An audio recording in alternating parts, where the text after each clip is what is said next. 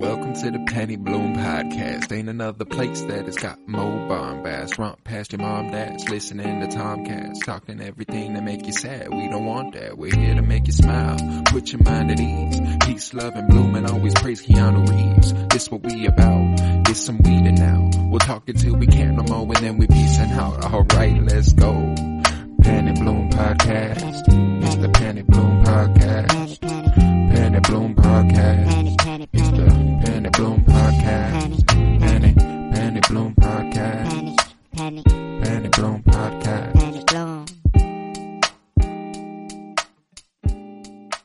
Bum bum ba ba bum bum ba ba bum bum ba ba bum bum ba ba da da da da da da da. Welcome back. It's Fire and Bloom, a House of the Dragon podcast presented by us, the Penny Bloom Podcast. It is I, Colton Robertson, and I am joined by Joseph George. What's up, homie? Oh, what up, what up? Always a pleasure to be here. Oh, and it is always a pleasure to have you. We've got, I keep saying it, another banger on our hands. Oh, man. Not much happened, but what happened was some heavy stuff, man. Hey, some of the most emotionally riveting Game of Thrones storytelling we've gotten yet. And if you have any qualms with the pacing of the show and the way it's unfolded before us, I don't know, man. It feels like everything that was supposed to hit this episode should have hit for you this episode, regardless of how fast we're diving through the story. Now it's been over 20 years since the beginning of this story. At least 22, at most 26. I can't tell if it's been 10 years since the last episode, but, Rhaenys kicks it off with like, it's been 6 years since I've seen my husband, so I doubt he took to the stepstones immediately after his daughter's death, so it's, we've covered over 2 decades of story here. Man. Coming to this point, which is nuts. And, the running joke was that, like, Viserys is going to live another episode. He's going to, he's just going to keep going. We thought he was dead episode 2. Yeah. Dude just keeps on going. But actually, like, extending his life this long made this moment so much sweeter. Like, can you imagine if this was, like, episode 2 or 3? No. And they just sped that up so much, I don't know. It was so triumphant, because he's so weak and decrepit. Everything that happens in this episode with him resonates on a level that's just so much more meaningful because he's barely hanging on by a thread. And the thing that always blows my mind to remember is that Rhaenys is actually older than him. Wow. Because she was the oldest descendant, and it passed through her. It passed over her to go to the oldest male descendant. Those infections from the throne, man, they got to his ass, huh? Wow. Yeah. That one little dagger on the Iron Throne that has the little disease tip point on it got him. That gets every king. Got his ass. He's all Gus Fring and Breaking Bad. He's all Harvey Dent and The Dark Knight. Man, yeah, it's rough. That's rough. It's rough. He's not looking good. But are you ready for a scene by scene breakdown of this episode here? Let's get into it. The Lord of the Tides. What an episode it was. We kick it off down at Driftmark. I was like, okay, we're getting right into it. Rhaenys begins a narration about the amount of time it's been since we last seen Corlys. Hasn't been seen in 6 years. He's in battle in the Stepstones, and it's he led his men into an ambush and suffered a terrible wound to the neck and fell into the ocean, which it seems like a bad combination. Yeah. Feels like that's ripe for some blood loss, for some infection, for plenty to go wrong for you if you get your throat cut or your neck cut and then fall into the ocean. The fact that he is not certainly dead is impressive. Because man, oh man, that sounds bad. You think did he immediately die, but they're just playing it up as to be like, no way that he like could die this way? Like, is it assumed that he's dead? Like he's done now? Like My thing moving is forward, or he's like, due home in 3 days. oh, that's true. They did say that. It's not certain. He's not certainly dead. It's likely. Vayman makes the point. Like, hey, I've seen blood fever take a soul far younger than his. So we need to be prepared for the possibility that when the ship does arrive, he's dead. Yeah, I guess they're just making the decision just in case. It's not like they were like, oh, he's dead for sure, let's make this decision. It's like, if he does die, we need to know what's going to happen. Nah, man, I don't want Corlys to be dead either, Like, I know, and like off screen too, Yeah, like that's completely off screen. Not I don't dead. know. That's like, if he could be on the brink of death, have a last scene with Rhaenys or something, and then die, and then I'd be okay with it, But I don't think he's dead. I think he'll be alive when he arrives home after this, and he'll at least get a couple more scenes in, because Steve Doosan has just been fucking fantastic as Corlys, and it would just be a shame for him to we kick off this episode after him being such a prominent character last week, and then it's just like, yep, he's dead. We keep like, for some reason I keep thinking that we're gonna see the person that was healed of Grayscale for the first time. Like that was mentioned in the Citadel? Is that right? That doesn't sound right. Yeah, the Citadel's a place. Yeah. I think like it was mentioned that like, oh yeah, there was one person that was cured of Grayscale, and the practice, this was the practice that they did, whatever. Mm-hmm. But it's only happened one time. It only worked one time. I don't know why. Like I feel like that's gonna happen, but like, what was the report of Corlys, that he was just fighting in the Stepstones? Yeah, he was fighting in the Stepstones. It's the war down there has renewed. Mm. He got a Corsair's blade to the neck and fell into the ocean. But yeah, the greater concern, rather than the wound itself, is the fever that followed. And Vayman warns that he may be dead by the time he gets home. So who will take the Driftwood throne? And though Rhaenys she's like, oh, I know, I've been doing just fine. I'm chilling on the throne, if you okay with that. And he's like, yeah, but no. That's not cool with me. It's supposed to pass to Lucerys. No, can't have that. So I'm gonna go ahead and take this shit when the time comes. Just wanted to let you know. My brother only cares for the history books, but what of the Velaryon line? And Vayman's like, hey man, I'm asking for your support. Frankly, I don't need it. The winds have shifted. The crown has good reason to take my side. Vayman said, I know war is coming, and I will promise to be at the High Tower's side when that comes. That's all he's got going here. He's like, if it means I'm the Lord of the Stepstone, or not the Stepstones, the Lord of Driftmark, fuck yeah, I'll do this. The Lord of the Tides. Yeah, I mean, for him, it's not bad. I don't know. I'd say, as of right now, the High Towers, like their side is much stronger. It's not until I think the end of the episode where we get a little egg, some more eggs in the works and stuff like that like Rhaenyra's side is actually gaining some strength. That happens here. We see Dragonstone. Oh, really? That's this early? It happens the second scene after this, because Daemon climbs down into Syrax's den and harvests 3 eggs. Damn. I have the theory that these are Daenerys's. Oh, fuck!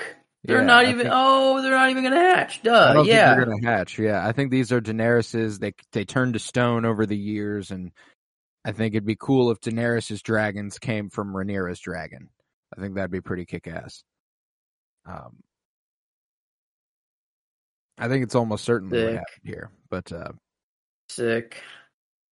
yeah, unless Damn. these eggs hatch, and then it's like, okay, well, fuck it.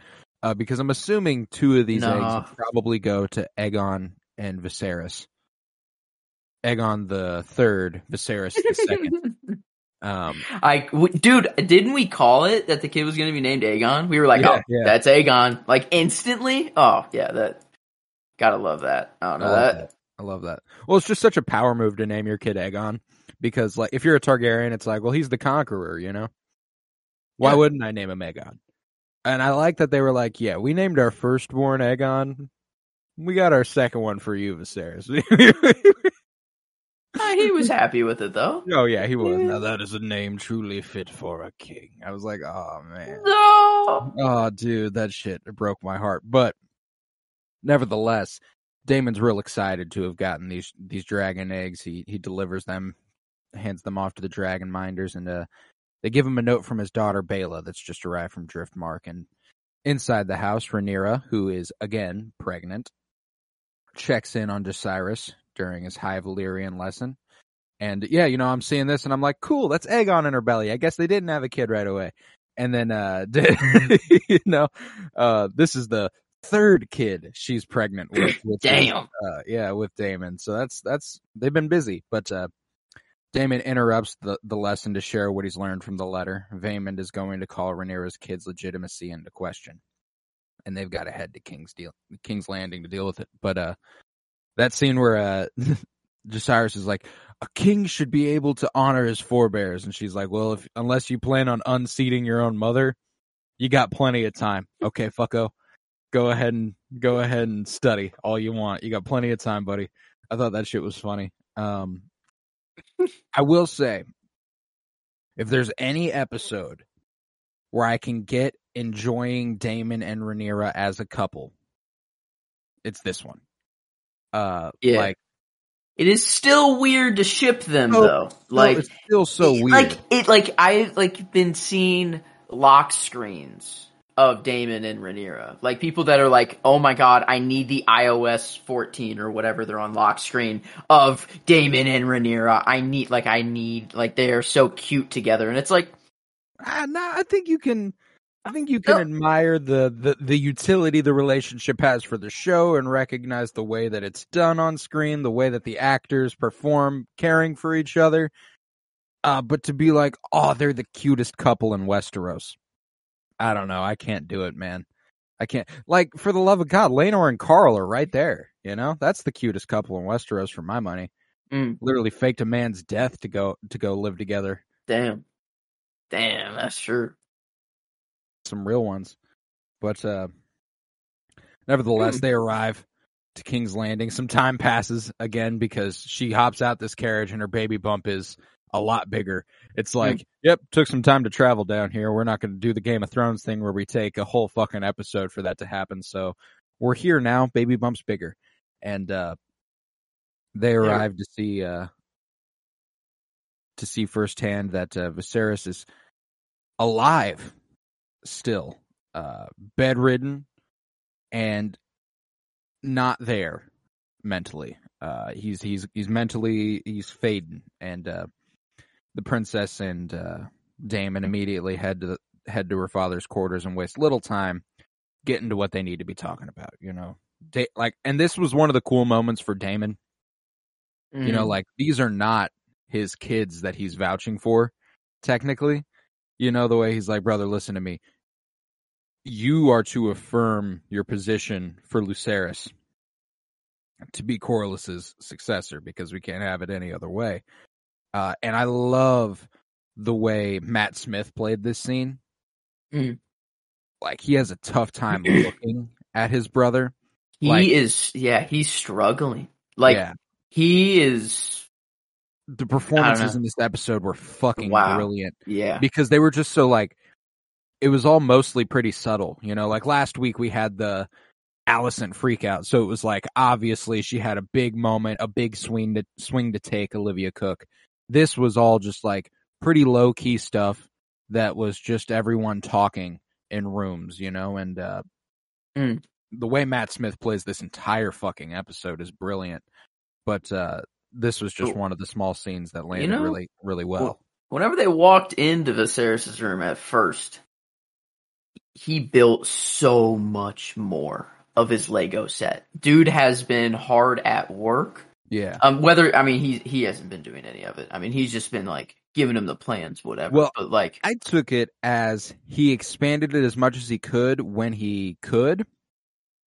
It looks like some of it's gathering like cobwebs. Cobwebs are everywhere, dude. Yeah, like he hasn't touched. I have the feeling he hasn't touched this thing in a long time.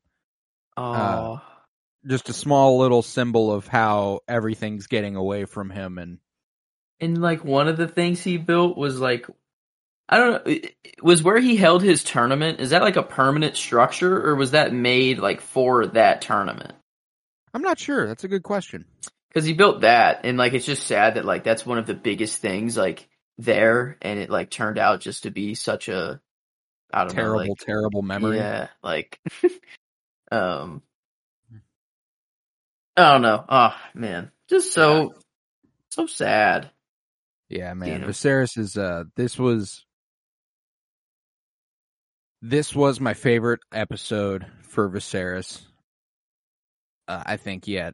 It made him very easily my favorite character of the episode. And the way Paddy Considine acts throughout this episode made him very easily my favorite performance of the episode. Yeah, I can't go to anyone else this episode.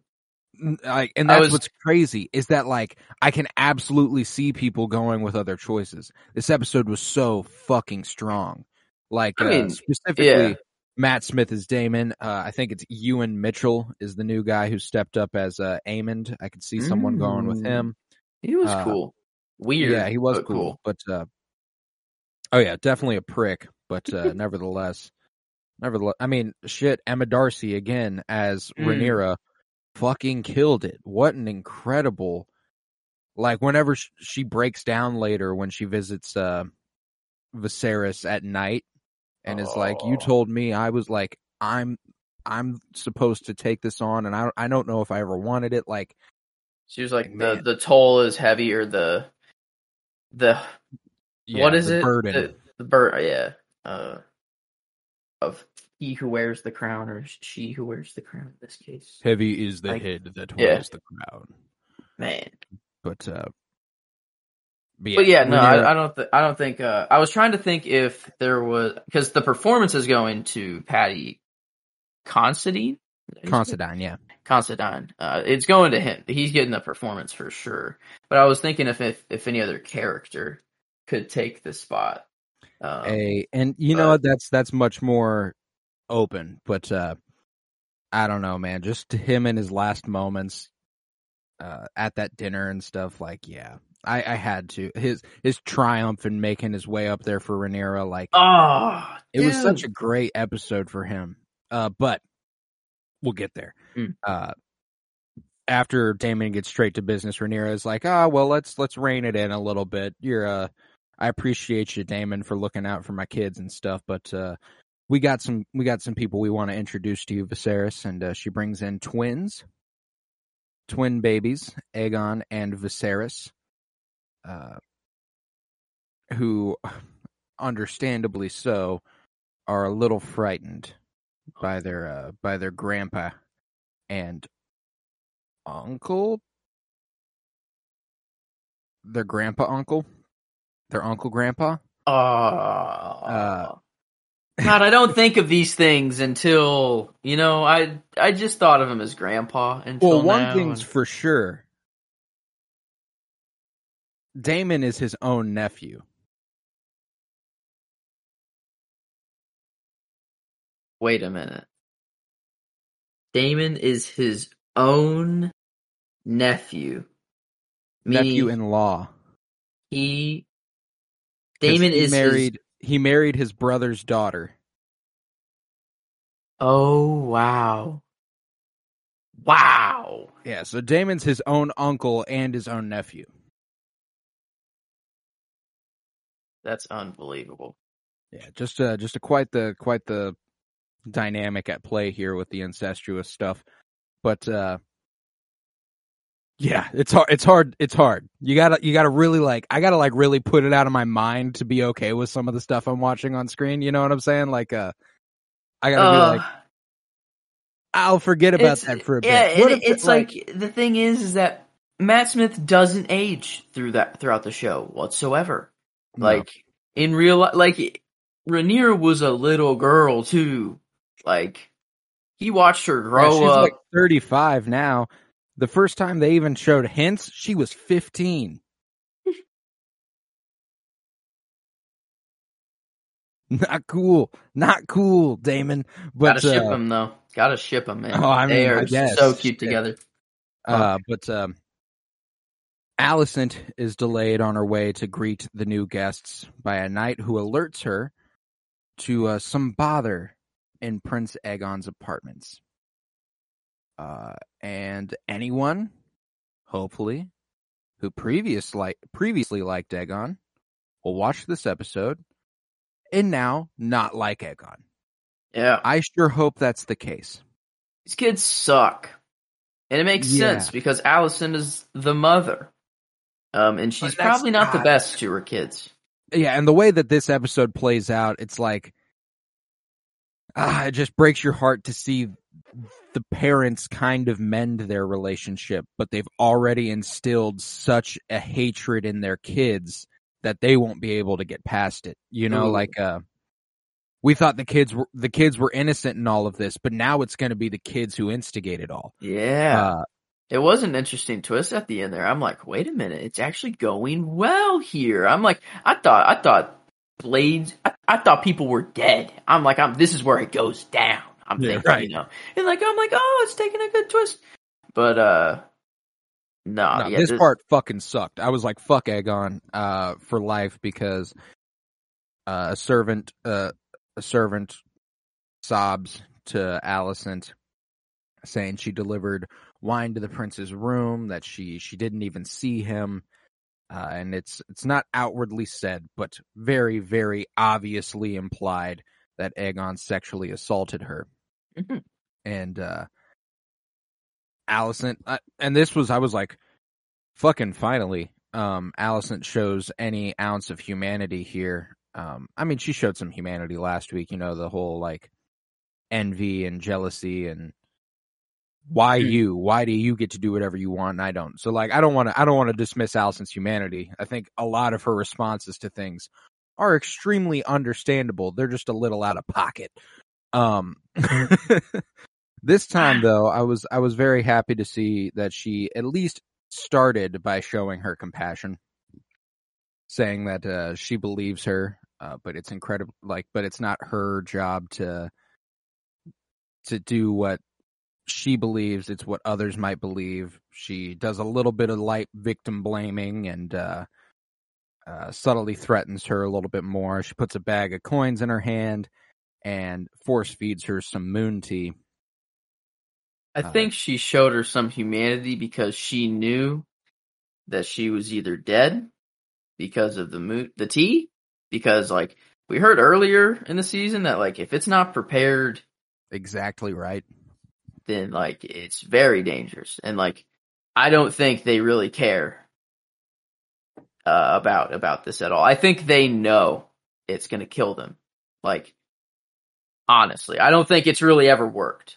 And even if it does, then cool. Like, but like I don't know. I think you feel like it is implied that she kills this girl. It was like, I'm giving you a hug because I know you're dead. And I know you're not going to show up to work tomorrow. And then I'm going to have to hug the person who calls.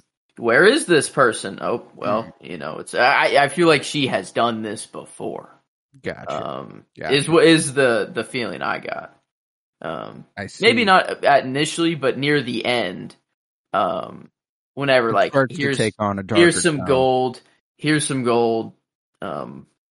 see, it was the gold that made me, and the fact that we never get any confirmation that that's what happened. I think it was just I took the hugging of the next servant girl as like I'm so sorry that you have to put up with this little fucker. Oh, I thought it was like she's not here with us any longer. Back. Yeah, I see. I didn't think about that. Yeah, I thought it was just. No, like obviously the thought occurred to me, like, oh no, is she about to kill this girl? But the lack of confirmation, the fact that she does give her a bag of coins, it kind of felt open-ended. Like, I do think you're right. If she dies, she dies. And I think that's kind of just like, that's kind of the attitude about it. But I don't think we really get any reason to believe one way or another that she did. True. Or that Allison stuck around long enough to know whether or not she did. But nevertheless, she then marches straight to Aegon's room to scream at him, pull him out of bed, slap him in the fucking face, just tell him how much of a disgrace he is, the shame he brings upon her and his wife Helena, his sister. But of course, Aegon shows no remorse. He's a complete and utter fuckboy, and in fact, instead of showing any remorse, he goes, "Aw, poor me. Aw, poor me." Starts crying. "I'll never be good enough for you or Viserys. Well, if you keep doing shit like this, you won't be good enough for fucking anybody, Aegon." Damn. Yes, dude. I don't know. I don't think he wants the crown, and he's just like, I don't know. He was just kind of pushed into it. He is a piece of shit. I'm not trying to defend him, really. Oh no, but there is something to the idea that his parentage, they've influenced Aegon and Aemond in a way that's very, very profound. I mean, like, a mother who we've seen her on multiple times slap them across the face. We've seen that Viserys in this episode and in previous treats Rhaenyra as his only child. Yeah. Viserys is non-existent as a father for this. Does not think of Aegon or Aemond as his kids. Nope. Or Helena. Doesn't think of any of them as his kids. And I mean, like, so, and again, not defending him because Aegon's a complete and utter fuckboy. And this, no matter how you were raised, is completely and utterly disgusting. But yeah, like the like whenever he starts to cry a little and stands up and is like, "Oh, but I'll never be good enough for you." Like, that's the part I'm like, okay, well, it's like, I think that's true. I don't think he'll ever be good enough for Viserys or Alicent because he's not good enough. Yeah. Straight up, that's literally why he feels that way, is because he isn't good enough. No, your feelings are not misplaced there, Aegon. You're absolutely right. He's not a dreamer, you could say. He wasn't blessed with the dream. Not one bit. Dream gene? I don't know. Power? I don't know what to call it. The dream gene. I kind of like that. But Alicent finally makes her way to say hi to Rhaenyra and Daemon. And whenever she walks in and starts talking, again, Matt Smith is just fucking amazing. I love this dude's she starts talking and the way he just like rubs his eyebrow like, oh my God, I can't stand this bitch. She's like, "We're honored to have you here at the Capitol, da-da-da-da." And he's like, "Not enough to fucking greet us on our arrival. So clearly we weren't gone long enough." When she's like, "Well, we've been keeping his seat. We've been helping him rule the kingdom." And he's like, "Oh yeah? How do you interpret Viserys' will? Fucking wheezes?" Like, I was like, okay, Daemon, go off then. But Rhaenyra being like, yeah, y'all been feeding him milk of the poppy, keeping the seat warm and shit. I see you. And, but she's like, you can't even imagine what it's like whenever he's not on milk of the poppy. He's suffering. He's nearly blind in pain. It's unimaginable. And it's it's not looking good for Viserys is the conclusion here. And, they cover it up in like this religious, like, they're like, oh, because of the light of the seven, we rule through the light of the seven, like, they cover it up with some religious ploy to make it seem like they do right. But God, it's so icky the way they go about things. Fuck the High Towers, dude.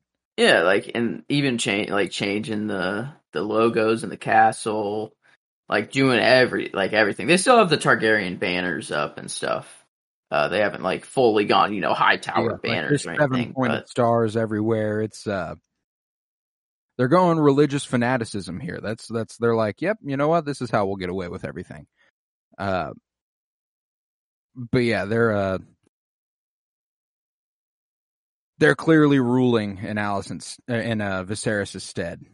Even Vaemond said it earlier, I think. Like, there's not a king ruling Westeros. There's a queen ruling Westeros.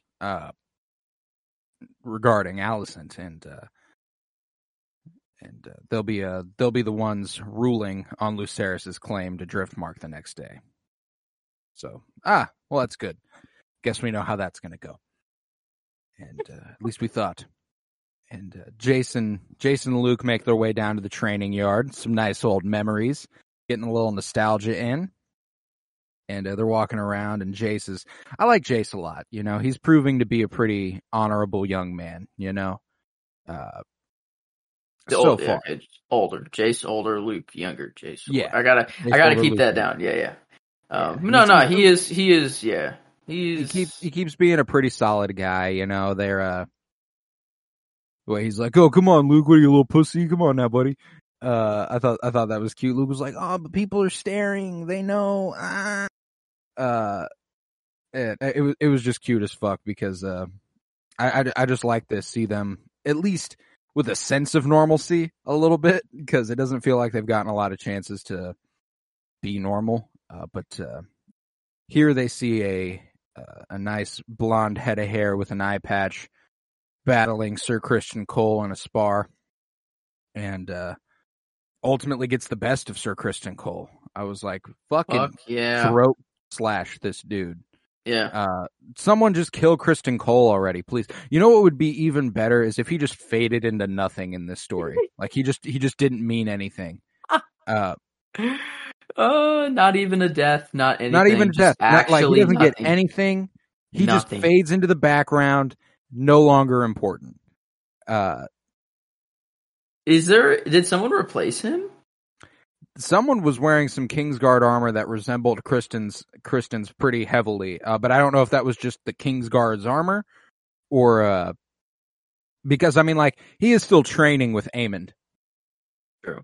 So I mean, like, he's got some degree of importance, I think. But I'm looking at Jason Luke here, and like their hair is like noticeably different colors. Like Luke's is very much darker and full and thick. And I wonder, I don't know, because initially when they were younger, Jacaerys had like curlier hair, right? Or was it the other way around? It was still the other way around. Like, Luke had curlier hair than Jace. But Jace is, and I think this is just a result of the actor change, his hair does look a lot thinner now than his hair did when he was a young guy. Like, he did have a larger, like, his hair when he was younger looks more like Luke's does now. You know what I'm saying? Like, yeah. Reason I'm bringing it up is I'm wondering if like they're playing into the fact that Criston is the father of one, and then what's his first name? Harwin. Harwin is the father of the other, yeah. And then Joffrey is probably definitely Harwin. Definitely Harwin. But at the very least, Luke and Joffrey are definitely Harwins, and I'm fairly certain Jace is too. But because I think there was a gap between Criston and, like, I don't think it was 9 months between Criston and Rhaenyra. That's fair. Yeah. Jace being born. Okay, fair. But nevertheless, Aemon bests Sir Criston Cole in some combat here. When he turns around, they realize it's Aemon, and they look at each other like, "Oh fuck!" Like, pretty clear nobody want to fuck with Aemon over the course of this episode. And I love that Criston Cole was like, "Hey man, good job. You'll be winning tourneys in no time." And he's like, "I really don't give a shit. Get the fuck out of my way." Oh man, yeah. I just love the Criston Cole slander. Anytime he just got embarrassed in front of everyone. It just keeps getting put down. Like, he just deserves it. Keep it rolling. You know, Aemon's a dick and all. But in this way, in this focus, when he focuses it, you know, just when his sights are on Criston, it's okay. Yeah, I'm perfectly Anything goes, man. Yeah, I mean, like, anybody out there can be as big of a dick to Criston as they want, and I'll highly invite it. I mean, Aemon, though, he took Vhagar and he did not look back. This dude has been riding that, and he, like, I don't know, he's kind of badass. Like, he's kind of, I think, he's an absolute dick, but he's kind of badass. He's Daemon. And this is the early Daemon age. Well, I think he's trying to be Daemon. He Daemon. admires Daemon, dude. Yeah. The way, like, in Daemon, like, I think knows that. Mm-hmm. And even he knows, he's like, oh, I'm even past that now. You know, I still do Daemon shit, but, like, I'm not like that anymore. I've matured a little bit. Yeah, right. You know? I don't know. Their dynamic is really, really cool. I don't know. I feel like Aemon is gonna join the side of Rhaenyra and Daemon, and oh no shit, like no betray, shit. be like, you know what, like fuck, like I don't know, Alicent, she's not a Targaryen.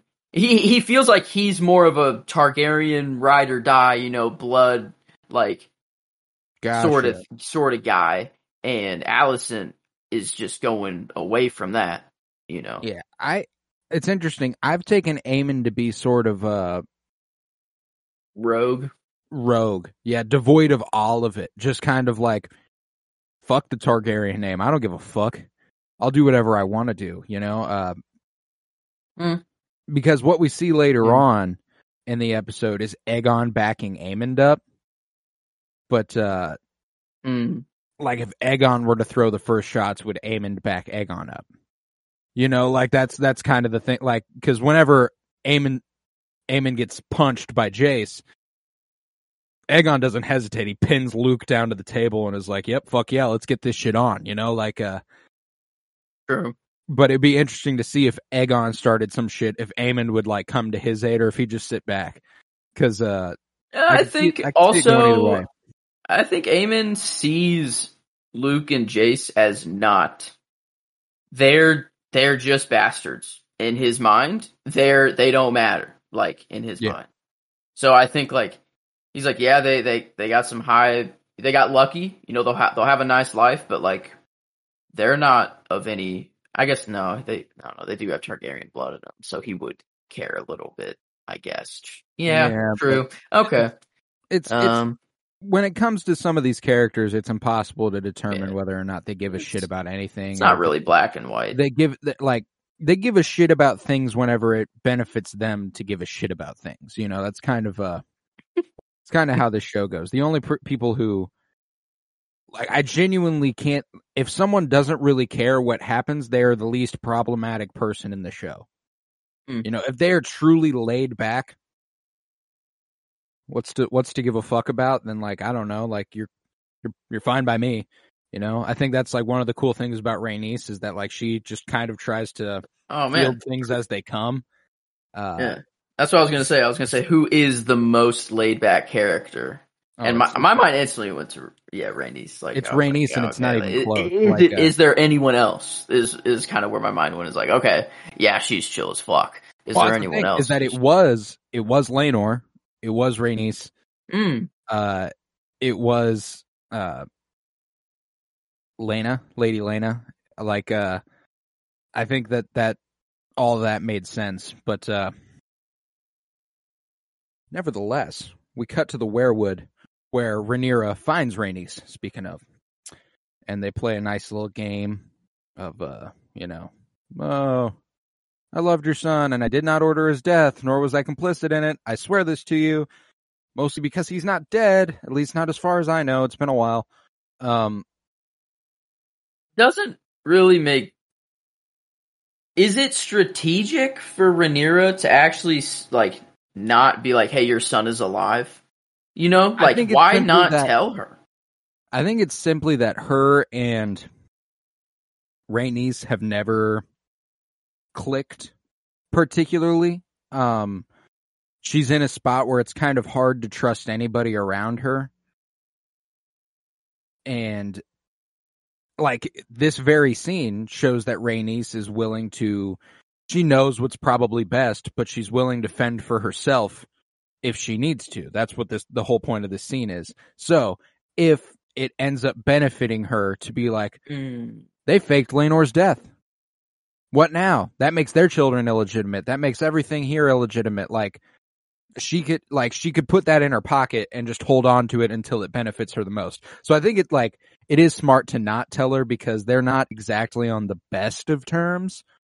That's true. Because I was thinking of it in the way of like she's, making another desperate play, being like, hey, I need, this marriage, now, let's link our families. Let's do this, please. And then I think it'd be like the cherry on top, be like, hey, let's do this. Also, your son's alive, living the life that he wants. By the way, I can see that happening once they're betrothed, like once their kids are married and once everything's all set in stone. It's like, hey, now it does not benefit you to betray me. Like now you have to be on my side. So let me let you know this. Like, so I think once these bonds are like officially put into place, then she'd be able to tell her. I, however, don't know that she ever will now. I think that's kind of just a secret they lock away, throw away the key, probably never hear about it again. Like, do you think his character ever comes back? I can see him coming back in like season 2, like in like some mysterious way, like he like resurfaces and they're like, oh, Laenor. Like he's a faceless man. Oh, that'd be because killer. He had to keep shaving his head, and he's like, "Fuck it, I don't want to keep shaving my head all the damn time." So he just need to head up to Lavos, head to the House of Black and White, and figure my shit out. What happened to Jakar or whatever the main dude? He is That's him. They're immortal somehow too, and they just live forever. I don't know. Fuck it. Exactly. But now where's Sea Smoke? Where's Laenor's dragon? What happened to him? Oh, he did have a dragon. Yeah. Did he just take it? No, because he rode away on a fucking boat. Is it just down like in a dragon pit? In a pit, yeah. Who knows? But nevertheless, Rhaenyra makes her an offer she can't refuse eventually, but for now she will. Back Luke's claim, betrothed Laena's children to hers, aka the first cousins. God damn it! But you just can't escape it, man. Yeah, it's too. It's all there now. Like we're not escaping this. The rest of House of the Dragon, but Baela will be queen of the Seven Kingdoms, and her sons will be the heirs to the throne. And Rhaenys warns Rhaenyra that the following day the High Towers will land their first blow. They will force you to your knees. And I have to stand for myself, like I have to look out for my family, so appreciate the offer and all, but with the High Towers in charge, it's not a safe move. Completely understandable too. I was like, all right, do you? Fair enough. You don't owe anybody shit, Rhaenys. You've gone through enough. I'm good.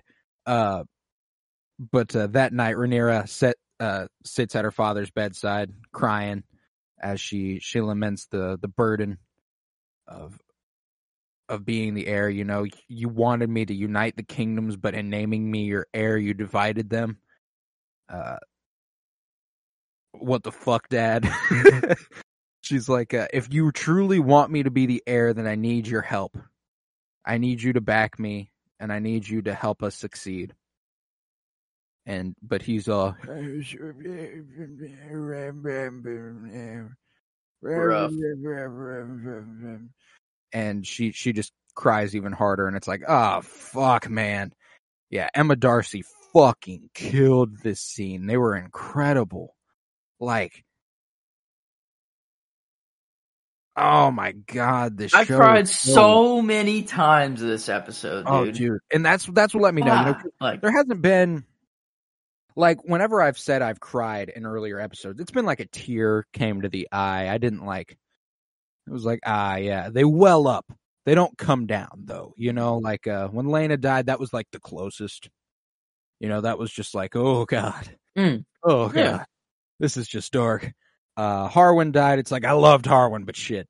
It was gonna happen. You knew Harwin was dead. You know, like, as soon as it was like, okay, yeah, he's the dad. Bye. Just this whole episode hit in all the right places. And, yeah, I was sniffling. I was wiping. I was, using the shirt to get the tears off. It was, man, it just so it felt just, I don't know, effortless. Like nothing was really happening. Like, I don't know. Well, okay, obviously they knew that it was going to be an emotional moment, but it was just like, it was in the most mundane of times that I would just start crying. Like it would just be like, oh, like this is it was just finally, there's something about it that I can't even find the word for at some points where it's just like, yeah, this sucks. There's a general sadness about what's happening here, and war's looming. Viserys is about to die. His family's divided. You know, like he's not, like, it's just real sad out here. And like even Emily, who basically my girlfriend never forgave Viserys for episode 1. Ever since episode 1, and I was like, understandably so. She was like, you know, after like the making Emma attempt to have kids over and over and over, even though it literally only worked once. And 5 failed pregnancies, one that resulted in her death, not consulting her about it. I was like, 100% understand that. So she's been begging for Viserys to die week after week. She's been like, when is this motherfucker going to die? And even her this week got a little like, oh man, like this is wow. This is heavy. Like this is hitting. And it's like, they just knew exactly what to do with that character and what to do with that arc over the course of this first season. This is shaping up. If they can just anchor these last 2 episodes to be one of the best seasons of Game of Thrones ever. And that's, I never would have expected that, just given that we came off such a low point in the eyes of many in season 8 of Game of Thrones. I don't know. It's like a normal season of Game of Thrones. You get like 3-4 episodes that hit hard. It seems that you get like 3 or 4 bangers, and then all the rest are good. It's still Game of Thrones television. It's great, but like this is just like it's week after week, every episode haymakers, just, bro. Like it's getting better too. Like, yeah, it just continuously ups its game. But the next morning, we see Viserys getting tended to, and he's real nasty, very, very covered in sores. He's like, I'd like to have supper. And Otto's like, it's the morning, Your Grace. And he's like, fucking A, I know. I mean tonight, asshole.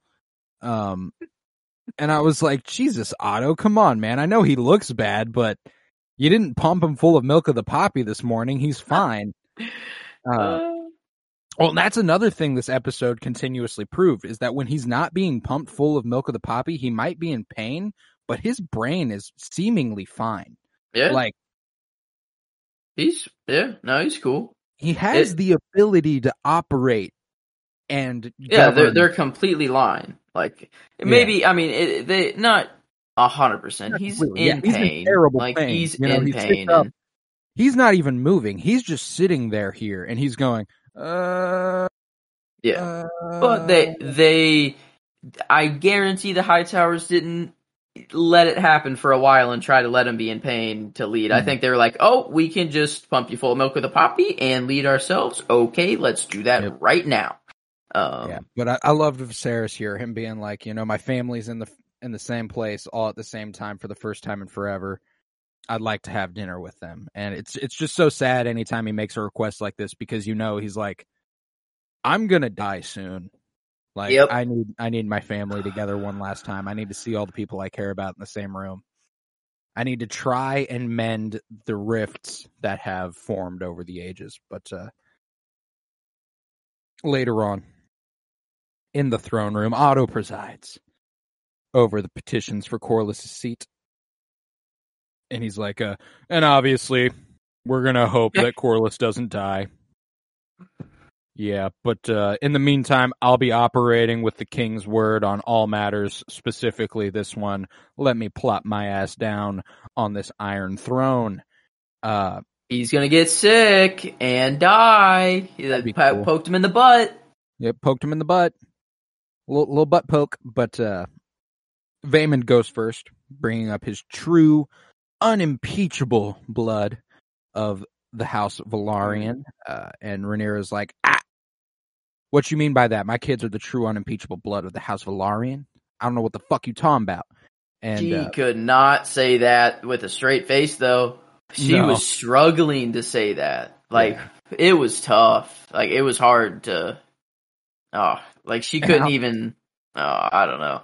And then I don't know. What do you take that as? Like, is it that she knows? Well, I think it's just like this is not going her way. There's essentially no way that this hearing goes her way unless what happened.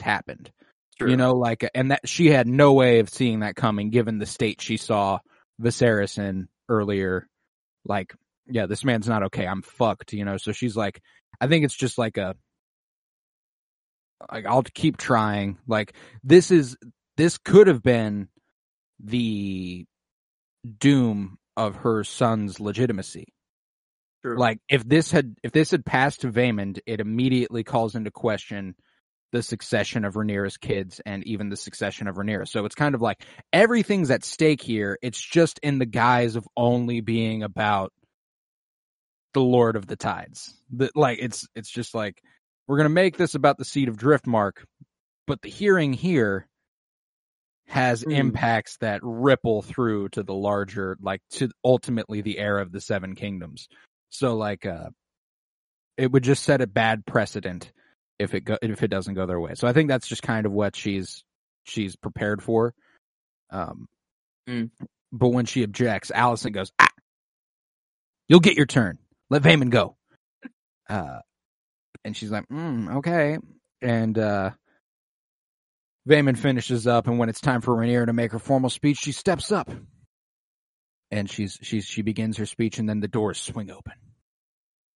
I was like, and like, what's funny is my first thought was like, I was just praying like Corlys bursted through these doors, like, hey, let's stop this shit right now. I'm just fine. Everybody go home.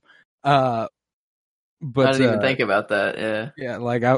Because when this first started, I was just, I like looked at Emily and went, I just hope for the life of me Corlys just burst through these doors and is ready to set this all aside. Damn, that would have been nice. But I think we got an even more emotionally expectant moment. Because Viserys is there. The king of the Seven Kingdoms, Viserys Targaryen. Ruler of the Rhoynar and the First Men. And he, the slow theme, too. The violin or the cello, whatever. I don't know. The way that the camera, like, slowly zooms on Rhaenyra as she's like, oh, fuck yeah, this just got better. And, oh my God, this scene was so well done because it takes like a minute and 20 seconds for him to get from the door. It's a while. it takes a while. So like you get to sit with him, sit with everybody's reaction. Otto like get up from the throne and be like, "All right, I'm gonna step on down." And like having Rhaenyra right in the middle, and him like walking, like I don't know. I saw that apparently that it was a mistake that Rhaenyra just so happened to be like perfectly centered with the throne, and it looked like Viserys was walking towards Rhaenyra and not the throne initially for some, I don't know. I heard like a lot of things in this scene happened on accident, and they just kind of like went with it. I don't know how true that is though. Like, well, I mean, like I saw the, you know, whenever the crown falls off his head, it wasn't intentioned, and Matt Smith just took it upon himself to go, "Oh, this is a perfect moment for Daemon to do some cool shit." So like and that was according to Entertainment Weekly. So like, oh, okay. So like it got reported on by someone working on the show. Like that was not like rumor has it. No, like they said that. That's cool. But yeah, like this whole, as soon as he walks through the door, and you know he can hardly walk, but he can't be helped because you can't look that weak. You know, you can look weak, but to present himself with the strength to carry himself like this, it's admirable, you know. And the fact that it's all for Rhaenyra just made it all the better. You know, that's the kid he rides or dies for. That's his quote only child. Yeah, we say dripping true. Coming out with the mask. Yeah, that mask is flames. The Phantom of the Opera, the whole fit, dude. Oh yeah, he's looking spicy. Yeah, he's like, this is my last public appearance, probably. I gotta. Yeah. Oh, this is the last time he sits on the throne. Oh yeah. You know what? He might not be dead.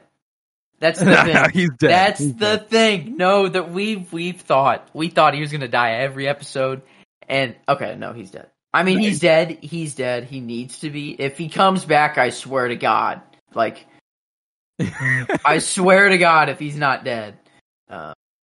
But. Oh yeah, he has to be. He has to be. He's dead. It's those last moments, the last breath, my love. You know, he sees Emma. He's going towards the light. You know, that's what happened there. But nevertheless, he's leaning heavily on his cane. He's wearing a golden mask that covers half his face, some real Phantom of the Opera ass shit, and he rebukes all help. He's like, get the fuck away from me. I will not be needing help to get up to my throne. And tells Otto to get the fuck out of there. I will sit to the throne today, he says. And I was like, fuck yes. Finally. And, you know, the crown falls off the king's head as he limps up the stairs, and someone steps forward to pick up the crown for him, and he goes, I said I do not need help. And then he looks up to find Daemon there. And this is the only person he is willing to take help from.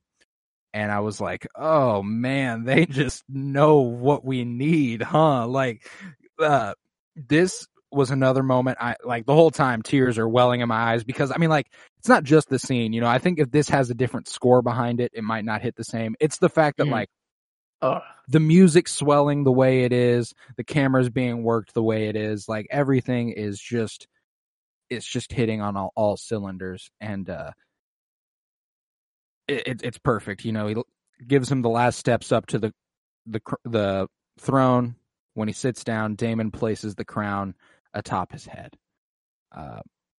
And I was like, oh, just there's so much behind this little part where he puts the crown on top of his head. You know, like he's talked a lot of shit. He's questioned his ability as king. But I think that him coming out like this was enough for Daemon to go, you know what? Yeah, that was some king shit. Let me go ahead and place this atop your head. But I don't know. I saw someone have the idea that like he's been the true king during this. Like Alicent, like it's Viserys is the literal king, you have Alicent being the acting queen, doing everything, but then Daemon is the one who's actually been like pulling the major strings behind the scenes. Like he's the one who started the fighting at the whatever with Stepstones? Stepstones. Like started that. I mean, he initially won. Whatever. Daemon is far and away the most important character on the whole of the story, I think. Like, as far as impact around the kingdoms, this man has not fucked around, I think, like, that's why it was so interesting to see him in, like, Pentos, is because it was like a step back. Yeah. He was like completely removed from everything. Being Daemon is so weird. You expect him to be involved in everything and getting into shit and causing trouble for everybody. And for him to take a step back was so interesting. But I also saw the perspective that Daemon's using his brother in his last moments to kind of get his way. So like kind of showing him love and being like supporting him up those final steps, because he's just like, oh yeah, now this is going to go our way, and I could see that too. I don't think there's like again, this is an extremely gray character. I don't think there's anything black and white about this. I don't think this is a purely well-intentioned, oh, I love my brother and I'm going to help him. I think there's elements of that. I think there's elements of, oh yeah, this is about to go our way. Let me go ahead and show him some love. Maybe that's why he went away. It's because he thought Viserys was going to die and he just didn't want to be there when that happened. Like, because like he's like, he was affected by him, like just seeing him. It was hard for him. Well, that scene earlier where he talks to Alicent for the first time, and Alicent's like, the King Viserys's condition has worsened since you last saw him, and he goes, huh, like, yeah, no shit. It's like he's just.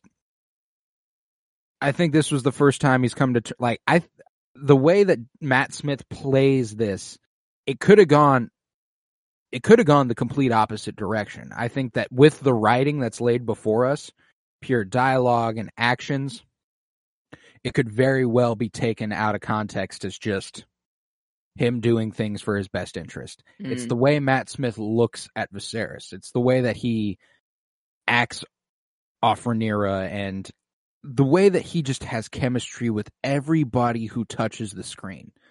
Like,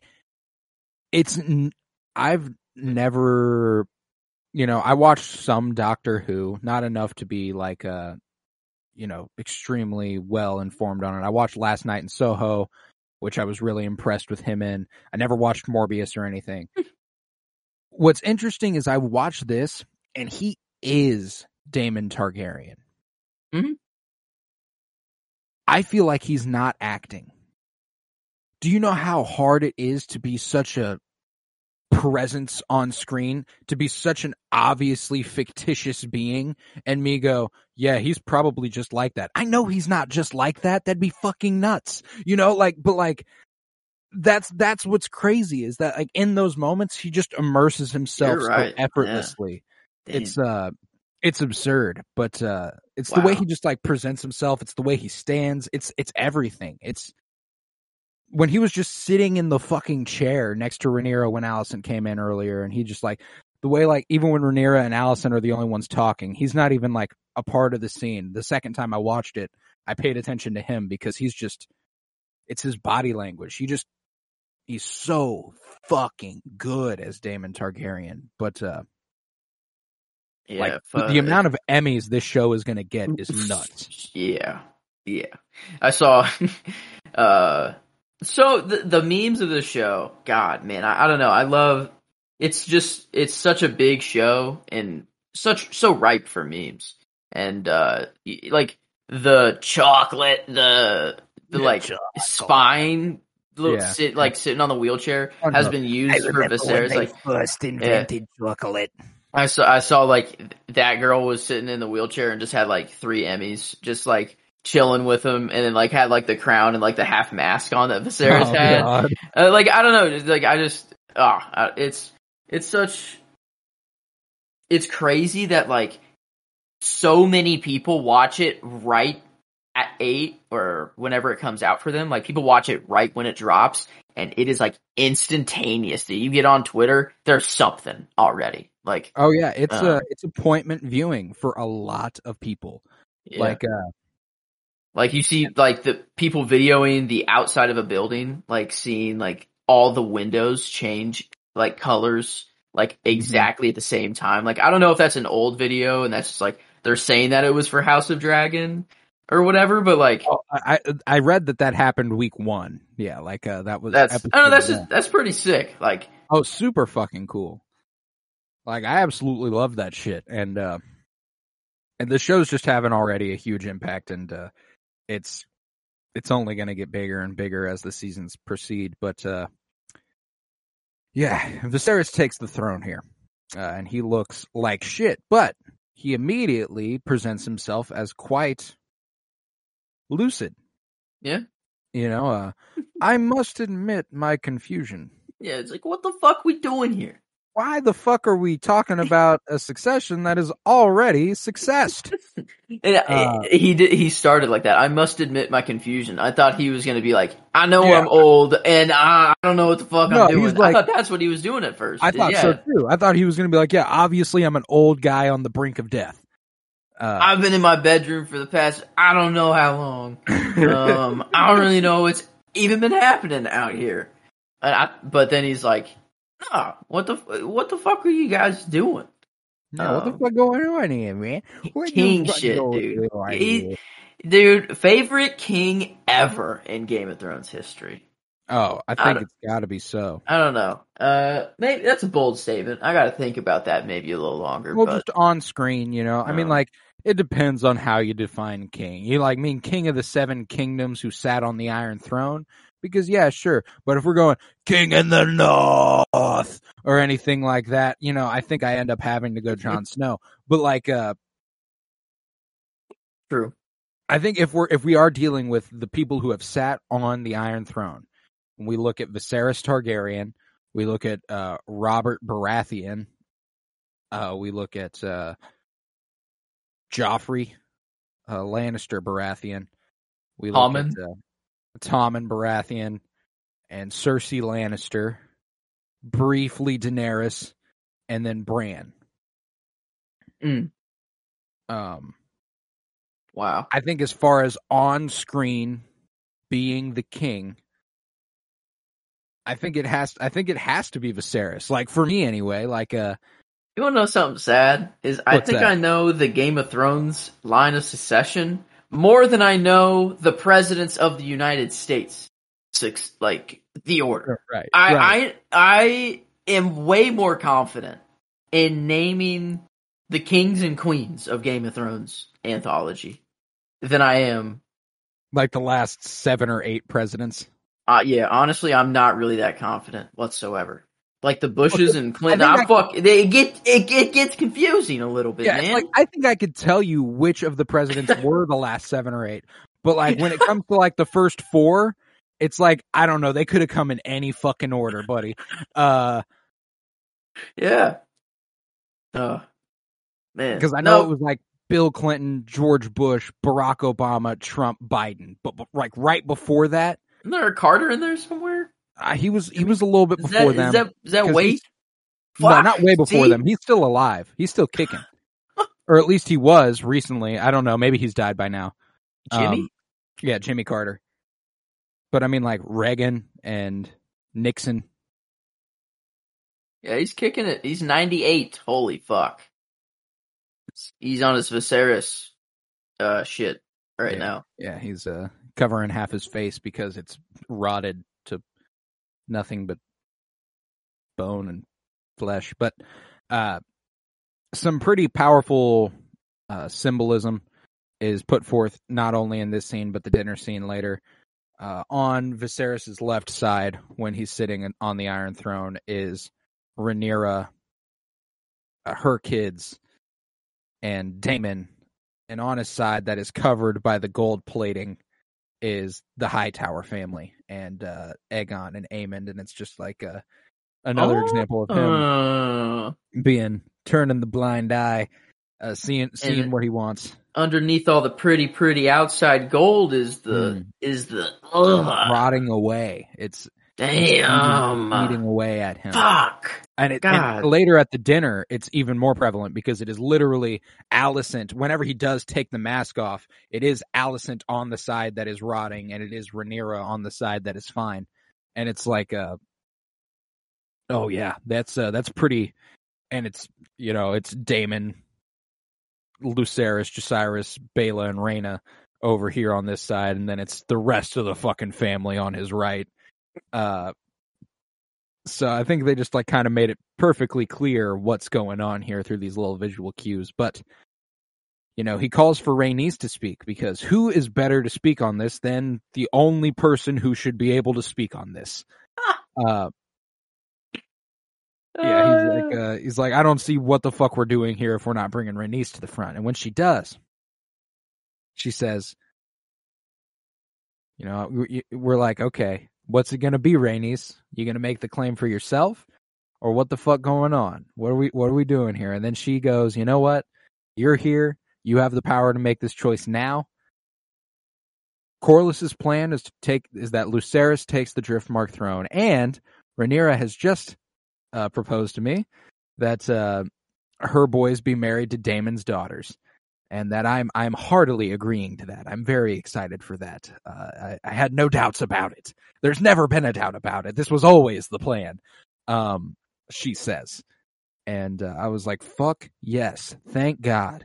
And Vaemond is pissed. He's not having that. Not very happy about this news. He immediately challenges, saying he will not allow this breaking of tradition. And Viserys goes, you won't allow it? Remember yourself, homie. I'm the fucking king. You're the second son of Driftmark. I don't want to fucking hear that. And he's not really a nice old man, He was. Hey, when it comes to his family, he's not going to let them be questioned. He says, you ain't going to fuck around like that. And he turns, he goes, that is no true Velaryon, pointing at Lucerys and yelling. And he says, that is certainly no nephew of mine. He continues to rant. And he ends with the declaration. Her children are. Daemon goes, say it. Do it. That's all he needed. Oh, dude, I loved when Daemon went, say it. Yeah. He whispered it to him, like, oh, you say it and I get to kill your ass. Yeah, literally. Legally, that's all he needs. Yep. And he knew he was dead. He looks Daemon in the eye, he smiles and goes, you know what? Yeah. Her children are bastards. And she is a whore. And the audience gasps. It's like, oh God, oh my stars. No, he did not just say that. And Viserys, weak as fuck, rises, pulls his dagger, and is like, I'll fucking gut you. He says, I'll cut your tongue out for that. But he's on the brink of death, and this brings him to stand and draw a knife. That's a meaningful offense. But then, all of a sudden, Vaemond is missing the top half of his face. And he can keep his tongue. I was waiting for a line in the episode that was my favorite, and holy fuck. Yeah. He can keep his tongue. Daemon goes ahead and slices through him, says he can keep his tongue. And he stands there just real that's all I fucking needed. And fucking Otto, disarm him! And he's like, no need. Fucking chill the fuck out, Otto. What the fuck are you on here? Yeah. I was like, Otto, chill the fuck out. You're the hand of the king. Back the fuck off. You knew exactly what was going to happen. For some reason, that part of the episode pissed me the fuck off. I was like, Otto, back the fuck off right now. You have no fucking say in what's happening here. This is a matter of Targaryens and Velaryons. You're a fucking Hightower. Get the fuck out of here. Damn. It just You're pissed right. me off. But yeah, this was pretty epic. It was a little bit too much for Viserys as he falls back onto the throne. He's like, Yeah, he got that adrenaline rush to get him standing up, and then it was all over, and he's like, "Oh shit, I forgot, I am dying." Fuck. Maesters. It was fucking fantastic. He gets carted away by a knight and a maester, and it's like, all right, what a scene, But Woo. despite all this, we cut over to Rhaenys in the coroner's office, essentially, with the top half of Vaemon's face sitting above his body.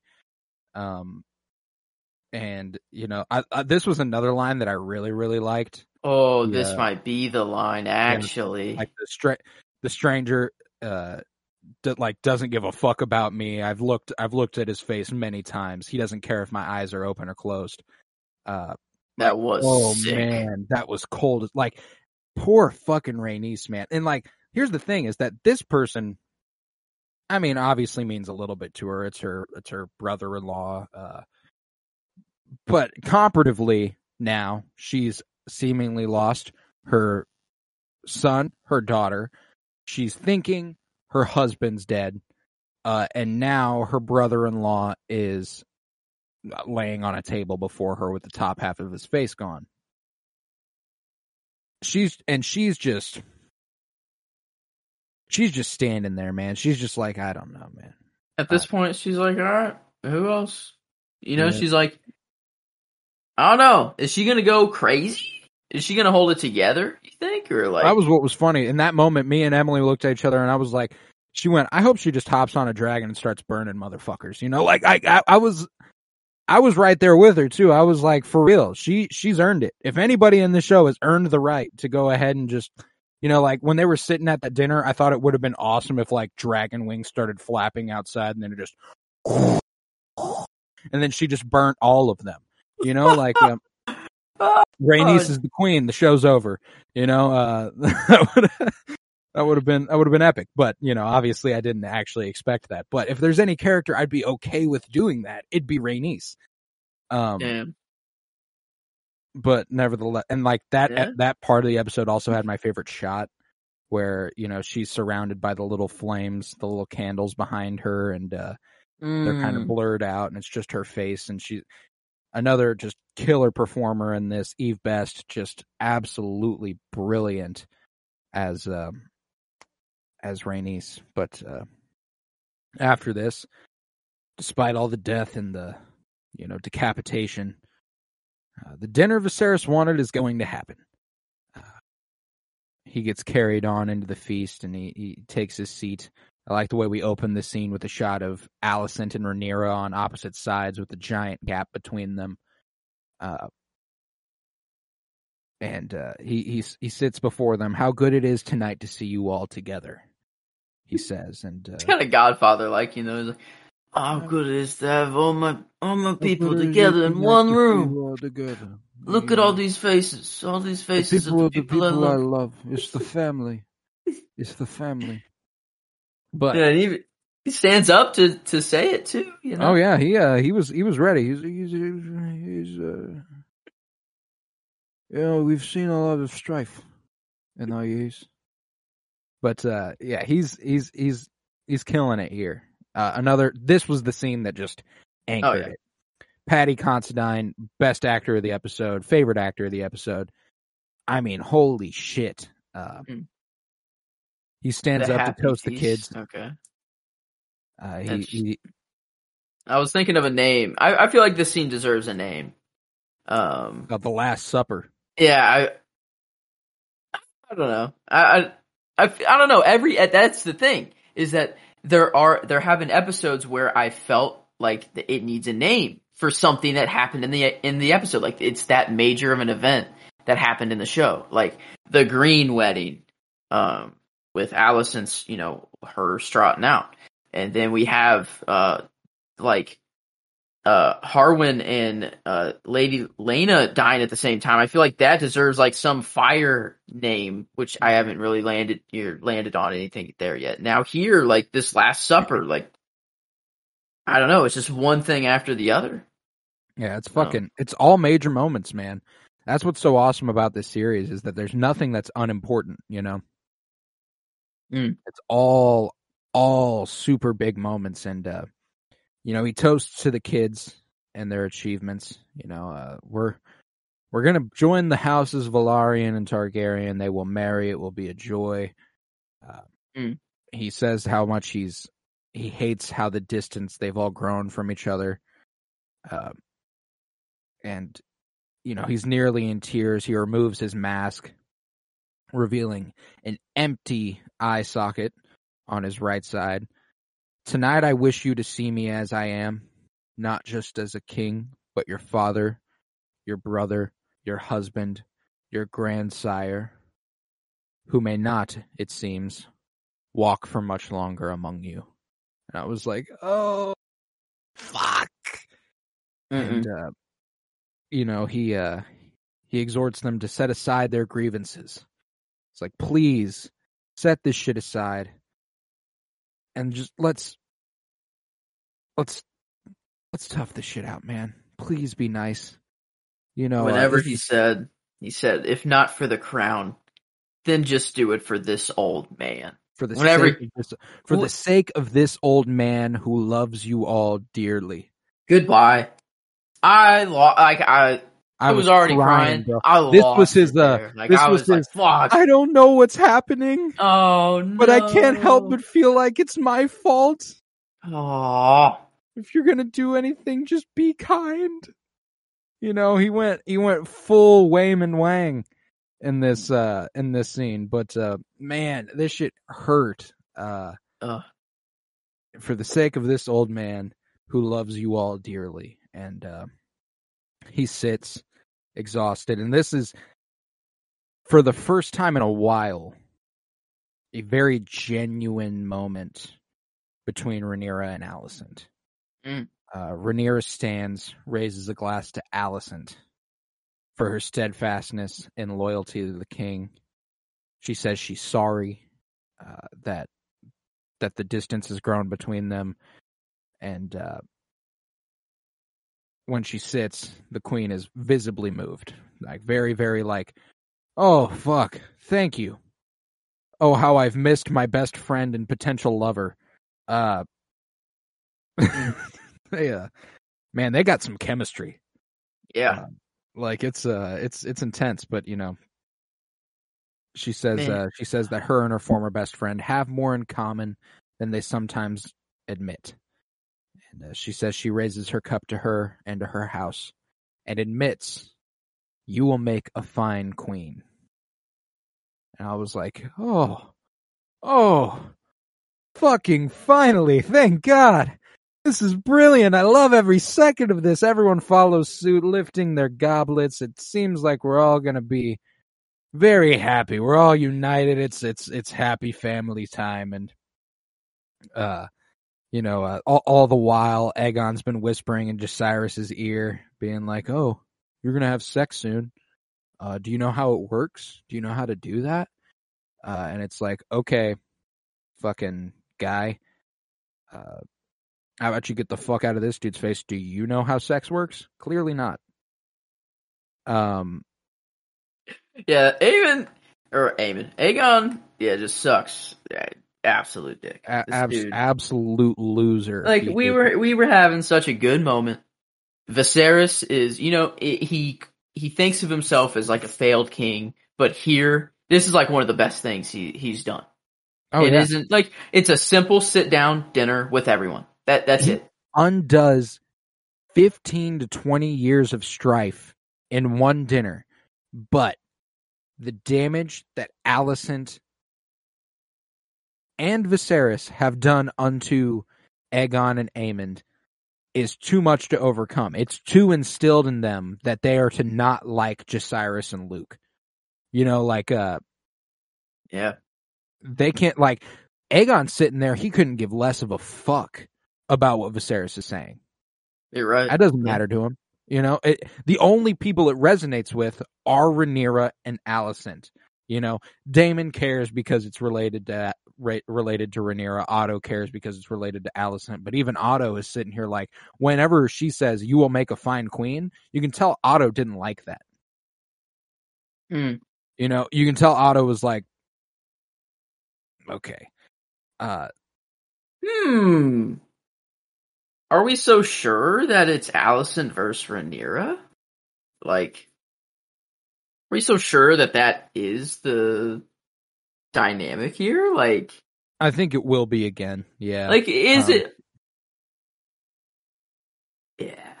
Well, I mean, like, I think it'll be more just Cyrus. The kids, yeah. I think it'll be more just Cyrus and Lucerys versus Aegon and Aemond. Like, I think that's more what we're looking at. It's just that what automatically comes with that territory is Rhaenyra versus Alicent. They're going to stand by their kids. They've made that perfectly clear the whole fucking time.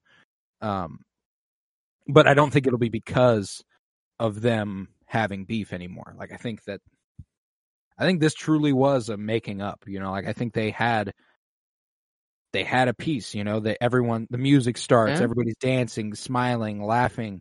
Viserys looks around, and this was another one that just like, oh. Right here, I was like, I hope he goes right here. Yeah. I was hoping for it. I'm like, he's looking around, everything is going great. He's like, in his mind, if he dies right here, he's thinking, oh, dude, I was like, please go. I was begging for it to happen. But I don't know. He nearly does, you know. I think he was trying to.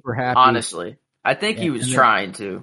And then he just like collapses over in his chair. He's a sleepy boy, and he gets carried on out mid meal, and they carry him on out, and then a roasted pig is brought out and placed directly in front of Aemond.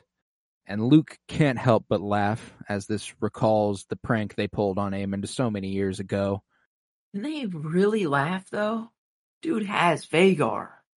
Like, you know, like, honestly, it's more of a power play for Aemond for that pig to be placed there. Like, remember when you guys brought me a pig? Remember? Yeah, I got fucking Vhagar now. I was watching this and I was like, oh, Luke fucking A. And this is what proved that not only has the hatred in Aemond and Aegon been so instilled, but Luke is also aware of who a potential threat to their legacy is. And it's Aegon and Aemond. And he's ready to have beef, you know? He can't help but giggle. Or some pork.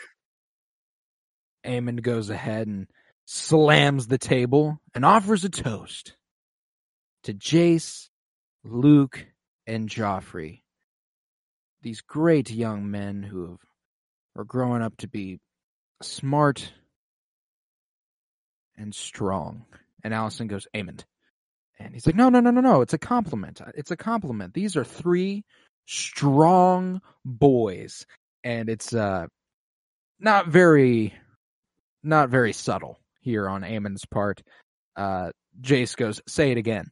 And a nice little hearkening back to Harwin beating Kristen's ass in the yard. Because it was when Kristen says something, Harwin goes, say it again. And then he does, and he beats his ass for it. Jace takes after Pop. Say it again.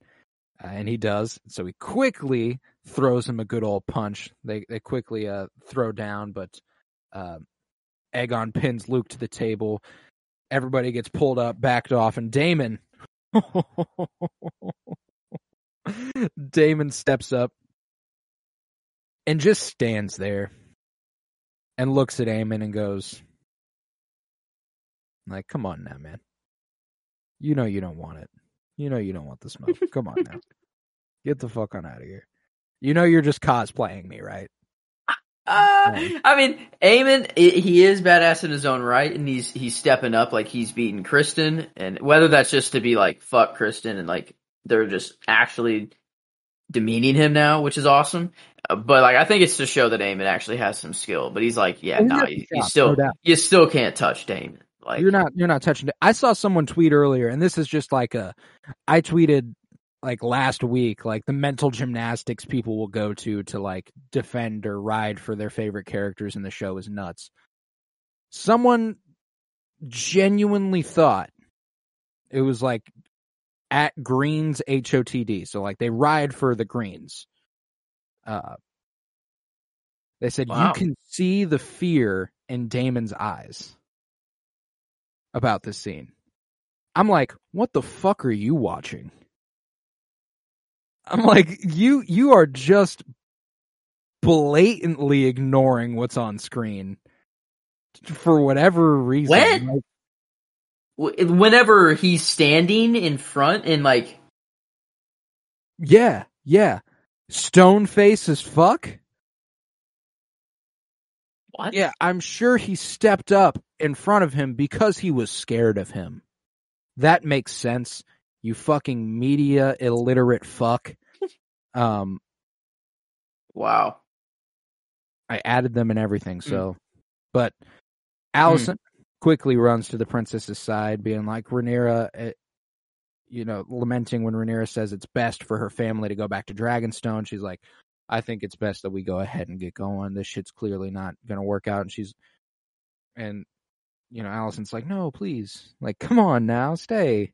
We just figured this shit out again. Don't go. And then we get a nice little paralleling shot to what happened earlier, whereas this scene started with them, with a gap between them, the scene ends with them face to face again. The gap now closed, and she says she'll return on Dragonback after she sees the kids home safely. She's like, I'll come back. I got this. Oh, didn't Helena have like another little? Yeah, she slid something in here. Oh, it was beware of the beast beneath the. Oh yeah, beneath the boards, like beneath the floor. Okay, a dragon there. Beware the beast beneath the boards, and then she gives a toast. Dude, her Baela toast and Rhaena. Shit too. They'll be married soon. He won't pay much attention to you. Mostly, he just ignores you. Unless except sometime when he's drunk. Yeah, it's like, oof. Yeah, Helena deserves better, man. Poor Helena. I really like Helena. She's a good chick. And being married to Aegon. What is going on with her though? What is her deal? She's a dreamer. But like, what does that mean? What the heck does that really mean? Hey man, I'm gonna go ahead and I'm gonna prepare you to not find out. Game of Thrones is notoriously putting forward a bunch of mystical shit that they have no interest in explaining how it works. The White Walkers, what does the spiral mean? Doesn't fucking matter. Doesn't matter. They just like making art out of people's dead bodies, apparently. Like, I just don't think we're going to find out what it actually means to be a dreamer, why people have dreams. I think it's just... You're right. It just is, like, and it doesn't absolutely suck, but it sucks a little bit. You're like, I want to know how it works. But I feel like they're leading up to some big drop where it'll be like, oh, it frames Game of Thrones different somehow. Like it's something that like the season finale, I don't think will just be like an impact on the season and be like a big cliffhanger or whatever it happens to be. I think it'll be like, I don't know, like, oh, this is that, Jon Snow, the prince that is promised the Song of Ice and Fire. Something, I don't know. I don't know what it's gonna be, obviously. But we do have a little bit more here as far as the succession and time between things.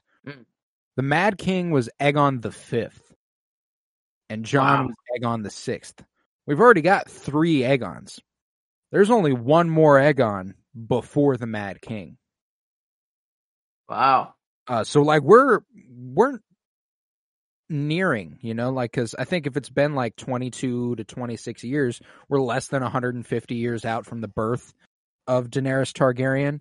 And let's not mince words, the Mad King looked old as fuck in those flashbacks. It was the death of the Mad King and the birth of Daenerys. They said like those happened at the same time, which essentially, yeah.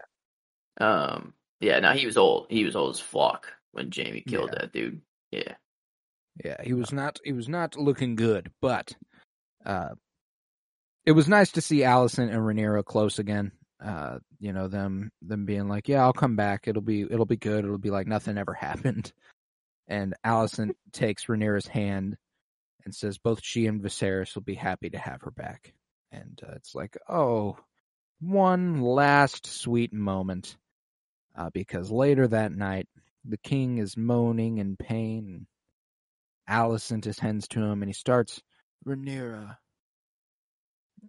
And she's like, no, not Rhaenyra. And he's like, Aegon's dream, the prince that was promised.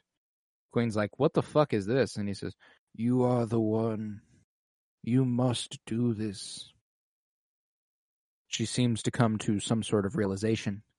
She says, I understand, my king. She leaves the room. And he definitely thought he was talking to Rhaenyra. And then Viserys reaches into the darkness for someone that only he can see. A tear falls from his remaining eye. He lets out one last breath. Something of like a relieving exhale, like finally. He says, my love. As the scene goes black, seeing Queen Aemma for the first time in 20 years. And I was crying, bro. I was like, oh man, that was a way to end this fucking... I got chills talking about it here. I'm crying, and I'm also like, no. Like, you just resolved all of this, and now you gave Alicent the perfect fuel. The Dance of Dragons is predicated on a massive misunderstanding. Like, that's what did it. That's what, and don't get me wrong. It's a reach for her to believe this is directed to her. Oh, she knows it's not directed to her. But she's like, I'm taking it this way.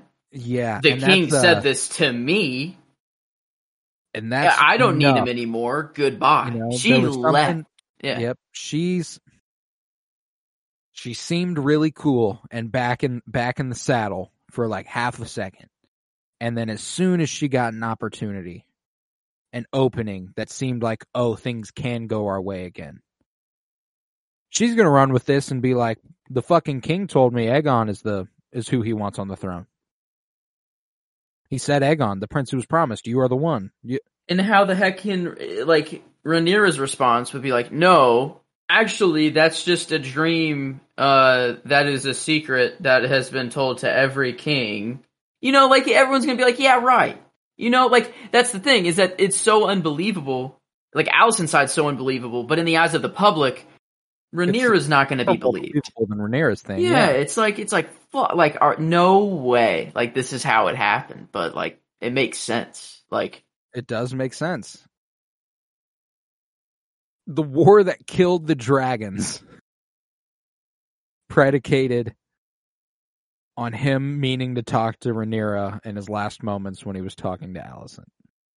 I don't know. Maybe for the Ice King to fall, the dragons had to fall too. You can't have both of them exist afterwards. Maybe it's like maybe this is just how it had to go down. They needed to go out together, and taking out dragons takes a lot of time.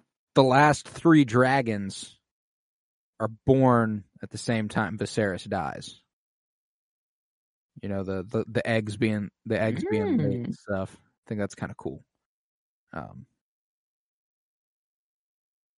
It is interesting that, like, he thought he was talking to Rhaenyra, and like I guess Rhaenyra asked him like, "Is it all true?" You know, like I guess she did like kind of legit ask him, and then this was just his responses to like, "Yeah, it's true. You need to do it." Yeah. But I don't know. It's like his dying words. Like I feel like it's more of like not Rhaenyra, you need to lead. I think it's like no, this dream is like he knows something else. I don't know. Like there's something else that solidifies it to be true. Like he's not just going off word of mouth. Like there's something else, and it focuses in. It focuses in on the dagger again after Alicent leaves, and it makes like this mystical sound. And obviously that could be. It's like I mean, come on, it's the dagger. You know, That it's like kills oh, them. like look, you know, here it is again. But I mean, it could be like that's where the magic could come from. The dagger, you know, like I don't know, like it could be a magical dagger that the one who wields it is. Well, that's what she said. Like that's what he presents to her whenever he tells her the first time that this is the dream. What was the message hidden in the the blade? Message hidden in the blade? I can't remember. Is it just a song of ice and fire? I think it might literally just be, like is the prince who's promised, or maybe is it the prince who's promised? I'm not sure. And Aegon's, is it Aegon's blade? Was it like Viserys's dagger? What would you? I guess. Okay, let's see.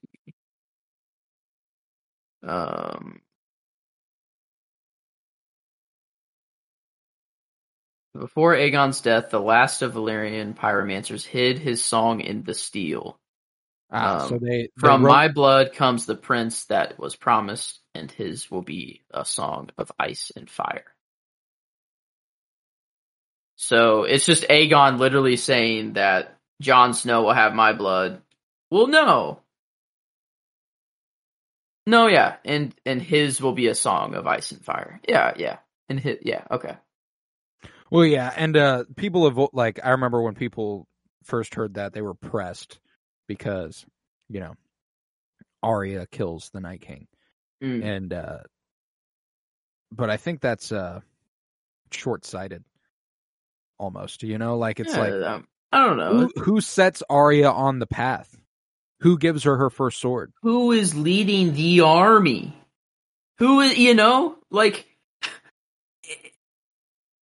Arya kills the Night King. It goes down in history that Jon killed, that Aegon. I still don't know what to call him, man. You know, like I feel like Jon is disrespectful, but also it's more respectful to call him Jon because he's not Aegon. Yeah. Anyway, enough about Game of Thrones, you know. But I don't know.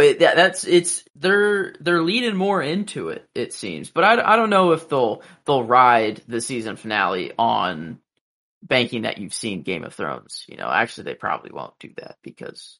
I mean, it wouldn't surprise me if they did, though. But that's the thing, though, is that I don't know what new information they could present that would be like, oh, this changes our understanding of Game of Thrones so much. You know, like it would be. It'd be cool for them to present something that was like a new, like if Rhaenyra had a dream in the finale. Like that would be like, that's the, or like Helena, they like show us Helena having a dream, and that's what does it, you know, like that would be cool, but like it reframes the dream in a completely new light. Like it shows that it's not just Targaryens that are destined to be a part of that fight or anything, but it was always supposed to be, you know, like the job was to unify the Seven Kingdoms, and the Targaryens and the North come together. The Targaryens killed Ned Stark's dad. You know, like they killed Ned Stark's dad. They killed Ned Stark's brother. Like it was unlikely for them to come together, and that's what they do, and that's how they defeat the Night King, because they and were the all North. comes together too. Like the Wildling North, it's literally the Song of Ice and Fire. Like, I mean, it's like, I mean, in the Blade, from my blood comes the prince that was promised, and he will be a Song of Ice and Fire. Like, we know that. Like, it's like, that's not like a hidden message that's like, ooh, I wonder if it'll come true. It's like, we got that. So it's not like there's anything hidden in there, you know? Like, there's no way that Jon's not the prince that was promised, right? And, like, they're gonna be like, oh, it's actually... Well, and that's the other thing, too, that I think people take prophecies a little too literally. Oh, that's fair. Yeah. Like... It could just be some shit a king made up. It could just be some shit somebody interpreted once. You know, and like, from my blood comes the prince who was promised. Like, without Jon Snow, without Daenerys Targaryen, both of Aegon's blood, Arya doesn't just go seek out the Night King and kill him on her own. You know, like, it's not like she's just like, oh, I'm gonna go find this motherfucker. You know what I'm saying? Like, if they don't organize and fight under the tutelage of Daenerys and Jon, it doesn't happen. Like, it's that simple. Like, it's not like the prince who was promised was literally destined to murder the Night King. They were destined to cause the death of the Night King and end the Long Night. I don't think it literally means Arya is the prince who was promised. You know, I think it's just, okay. I think it's just like any other prophecy. You know, like a shit in Star Wars, the Chosen One prophecy. They'll bring balance to the Force. You know, it's up for interpretation a lot. I think it's pretty set in stone who is, but you know, like it can be interpreted in any number of ways. It's not it's not one thing is correct. I dig. I mean, I don't know. I was against watching the Next Ons initially, but now knowing that they like they jump so far in time sometimes, if I didn't watch the Next On, I'd be like kind of confused initially sometimes. Did you watch this one? One time. Like I was kind of more, I didn't really pay attention, I guess. No, yeah. It's not a time jump. We're picking up right there. And it's, you know, it's Otto. I think it kicks off with Otto going, "The king is dead." Mm-hmm. Like, Viserys did die here. There's zero doubt. Sure. And then Alicent picking up with Otto informing people that the king is dead. It's like the next day. Yeah. I think we're done with time jumps. I think they've gotten us to this point so that they don't have to do time jumps anymore. I see. Yeah. That even, makes sense. Yeah. Because maybe why? even in season 2, you know, like Oh, you think like this is the last big time jump at all? Time jump. Yeah. I could see that. I could see maybe like until maybe this is like a legitimate like year-long internal struggle that just lasts forever, and then once that's over, then they're like, all right, fuck. There were 3 years where nothing really happened, or I don't know, maybe then they go back, whatever. Exactly. But yeah, I mean, Alicent's right says right away, like he told me he wished for Aegon to be king. Yeah, and she's running with that. Yeah, I mean, the door remains shut until we finish our business. Is it just going to be like Civil War in the Red Keep only, you know? Like, is it just like... Well, they're probably, it's going to be war, so they're probably going to call to banners, and it's going to be like, all right, the bannermen for House Targaryen are going to split up because they're going to choose who they back. You know, like, it's going to be bloody. It's going to be a fucking war, you know? It's not going to fuck around. And Larys comes back here and says that he found... Oh, fuck! There was in the episode, Daemon's previous wife, yeah, and who was the girl that came back to report to her? Oh, Mysaria, yeah. Forgot Yeah. about that. She's got her little spies in there. Who was that spy, and what did she do? What did she see that she's... She was in the.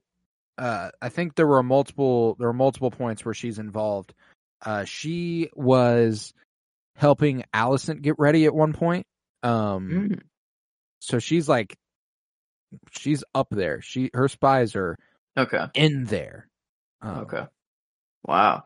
Yeah, that was interesting. Like, they just threw that in there. Like, I completely forgot about, like... And I was like, no, not Daemon pulling up, about to commit more crimes, because that's his crime hoodie. You know, whenever he's got the hood up, he's about to do some crime. Yeah, no. Nope, wasn't that. It was just more spies.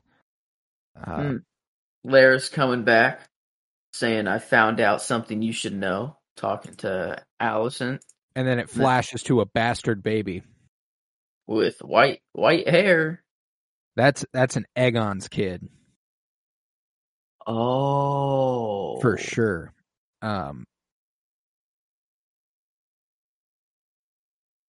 Not the way. Not the kid that was conceived in the sexual assault. I think. Oh yeah, Aegon, obviously this kid is old. Yeah, he's like older here, and there's no time. Yeah, obviously they. Yeah, no. I think okay. Aegon. I think very early on, and like within the last 10 years, probably the last 5, Aegon's been fucking around. He had a baby. He's got a bastard child out there. I think that's just how it is. Okay. Yeah. Wow. Because he's the only one who I can conceive of it being. I got to think that's it. Things I'm looking forward to. Looking forward to Daemon and Aemon's inevitable fight. They're going to face off at some point. It feels almost certain. Is this the dragon pit or arena or what? Like, where they're all walking this is what is like in ruins, and where like the last very end of Game of Thrones, where Bran and like all of them are like at the very end, right? Like, yes. But it's in like, it's open to the air. But this is okay. Man. Yeah, like where we saw them like bring the pig to Aemond and stuff. That's like basically right where they were sitting when they were like, all right, who's going to be the next king? And is that just, do they call that the dragon pit? Or like, is there a name for it? Pit, yeah. Okay. What's going down in the dragon pit, dude? Everyone's going there. Like, everyone. Like, the town. Yeah, everybody's flooding to the dragon pits. Maybe it's like some sort of gladiator situation. Trial by combat. Aemon versus Daemon. Trial by combat to determine who the heir is. Rhaenyra or Aegon. Aegon selects Aemond as his champion. Rhaenyra selects Daemon.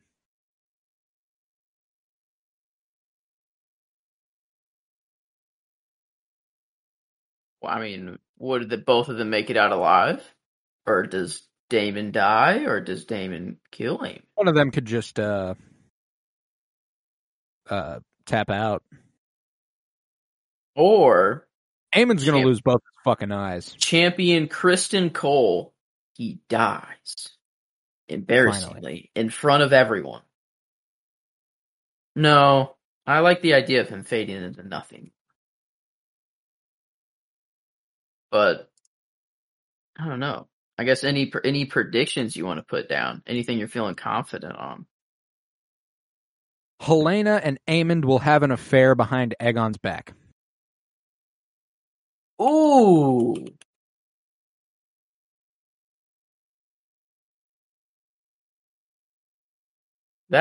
I like that. Just be like, Aegon, I'm sorry, dude. You got nothing going for our family, and you suck. Sorry, goodbye. I got the dragon. I'll be the king. Kill you. And there was that scene last week where they were younger, and they were both looking at Helaena, and Aemond was like, "Oh, if only they betrothed us." Like, you're right. I think it's. I mean, it's pretty fucking weird, but yeah. I think that's kind of where we're heading. Wow, imagine having an affair with your brother with your brother. She has Yeah, an like, affair with you're her cheating on brother your husband. Cheating on with your your brother brother. husband with your brother. Yeah. Wow. All sorts of sick and twisted. Okay. I dig. I think I like the idea of a trial by combat for something. I don't know if it'll be a trial by combat for the who's seated on the throne. I think that's more of, well, I don't know. I don't know what it's going to be over, but I think the idea of a trial by combat is happening. And it'd be sick if like both have a dragon, if it's like Pokemon style. Yeah, Like right. it's like, you know, do the dragons fight too? Maybe And so. I think the likely matchup would be Daemon and Aemon, which would be sick. So I think I don't know. I'll put that down. Just Daemon v Aemon Pokemon battle. In the Dragon Pit. Yeah, see? You ready to throw a rating at this bad boy? Ooh, okay. I mean, We got 3 ratings. We take the average of these, and it becomes our overall rating for the episode. We got enjoyment, just how much we're digging the episode. We got genre, just how well it fulfills its genre, this being that fantasy Game of Thrones ass shit, and this was another damn good Game of Thrones episode. And critical rating, and that's all things considered: writing, direction, cinematography, acting, score, and I have a feeling this one's going to do pretty damn good. So, at enjoyment, I'm at another 10. whew, if an episode of television gave me to cry that much, It's a 10. and I'm still looking forward to like next week. Like that's the thing, is that it wasn't just like sob story the whole time. It was like sob story that is pushing the story forward. Right. Like, and it's this is undoubtedly a 10. In enjoyment. And Genre-wise, we've got some more intrigue. Got a dude's head getting cut off in court. boom. Got a prophecies and misunderstandings of said prophecies, and Viserys the family taking that returning. walk, his man. walk there. This is an all-time Game of Thrones episode, man. I'm really I don't know if it's like, is it 10 out of 10 Game of Thrones episode type shit, or is it like 9.5, 9.75? I think it's like 9.5. It just like just a little half a point. You know, it's like I don't know what is missing necessarily. But it just felt like the focus more was on the emotion, on the story, on I don't know. It didn't feel like, not as much conniving, not as much classic Game of Thrones elements. Yeah, you don't have any Larys in there at all. This episode, it's a little more nice than we've gotten used to. It's just these two families, and we're trying to get them to come together as one. Yeah. So I feel like 9.5 is fair here. Now, critically, this is as good an episode of television as I've ever watched. Beautifully shot, brilliantly acted, exquisitely well written. The score, oh fuck. The score was brilliant. I struggle to find a place where this didn't succeed. How do Emmys work? Like, is it per season? Can they do it per episode? Like, they can specifically cite episodes for which they want to nominate someone. Like, is there an award specifically for like best single episode, or like is it House of the Dragon won an Emmy and this episode is why it won? Or I'm pretty sure like best writer nods can go, because it's not like it would just go to Ryan Condal for being the showrunner. Different people write specific episodes, and different people will be awarded depending on what they wrote. Okay. So it can get down to like best director. Like this one was a fucking fantastically directed episode, and this one was directed by I believe it was here, let me pull it up for you. I don't want to butcher the name. This one was directed by Geeta Vasant Patel. And she fucking killed it. Like, this was really, really good. This episode was written by Eileen Shim, who hasn't written a lot of episodes. So, like, if there was going to be a nominee for this episode, it would be Eileen Shim, and it would be Geeta Vasant. Patel? Geeta Vasant Patel, yeah. Damn. Yeah, it's unbelievable that this is just like just an episode of television. I don't know. It feels like it's, I don't know. I can't find any reason to give it less than a 10. I can't either, man. I can't either. I have no doubts about it. It does shake the episode out to be a 9.83, which is below last week's episode. I just think last week had more like it was just so much more obviously the fantastical Game of Thrones shit, you know. Like, I that's feel like true. I think a tiny step back in that regard. I think overall last episode is just that little bit better. Like, it's, yeah, okay. That makes sense, actually. Because I was like, I think I was debating on whether I liked this episode more or last episode. And that's the thing, is that they're both 10 out of enjoyment. So, like, they're both fucking great episodes. Yeah, they're for different reasons that they're good.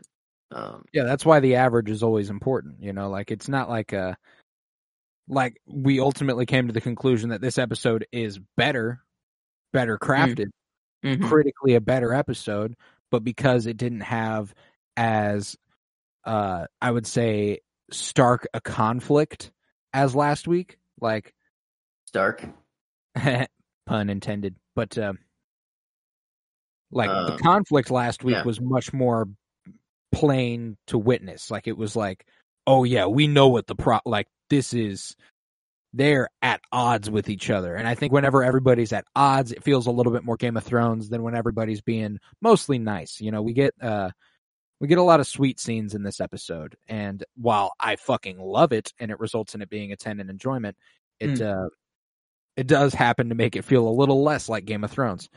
Not by a lot, but by that tiny, tiny bit, because like you said, it ends up being, what, 1% less than last week? Yeah.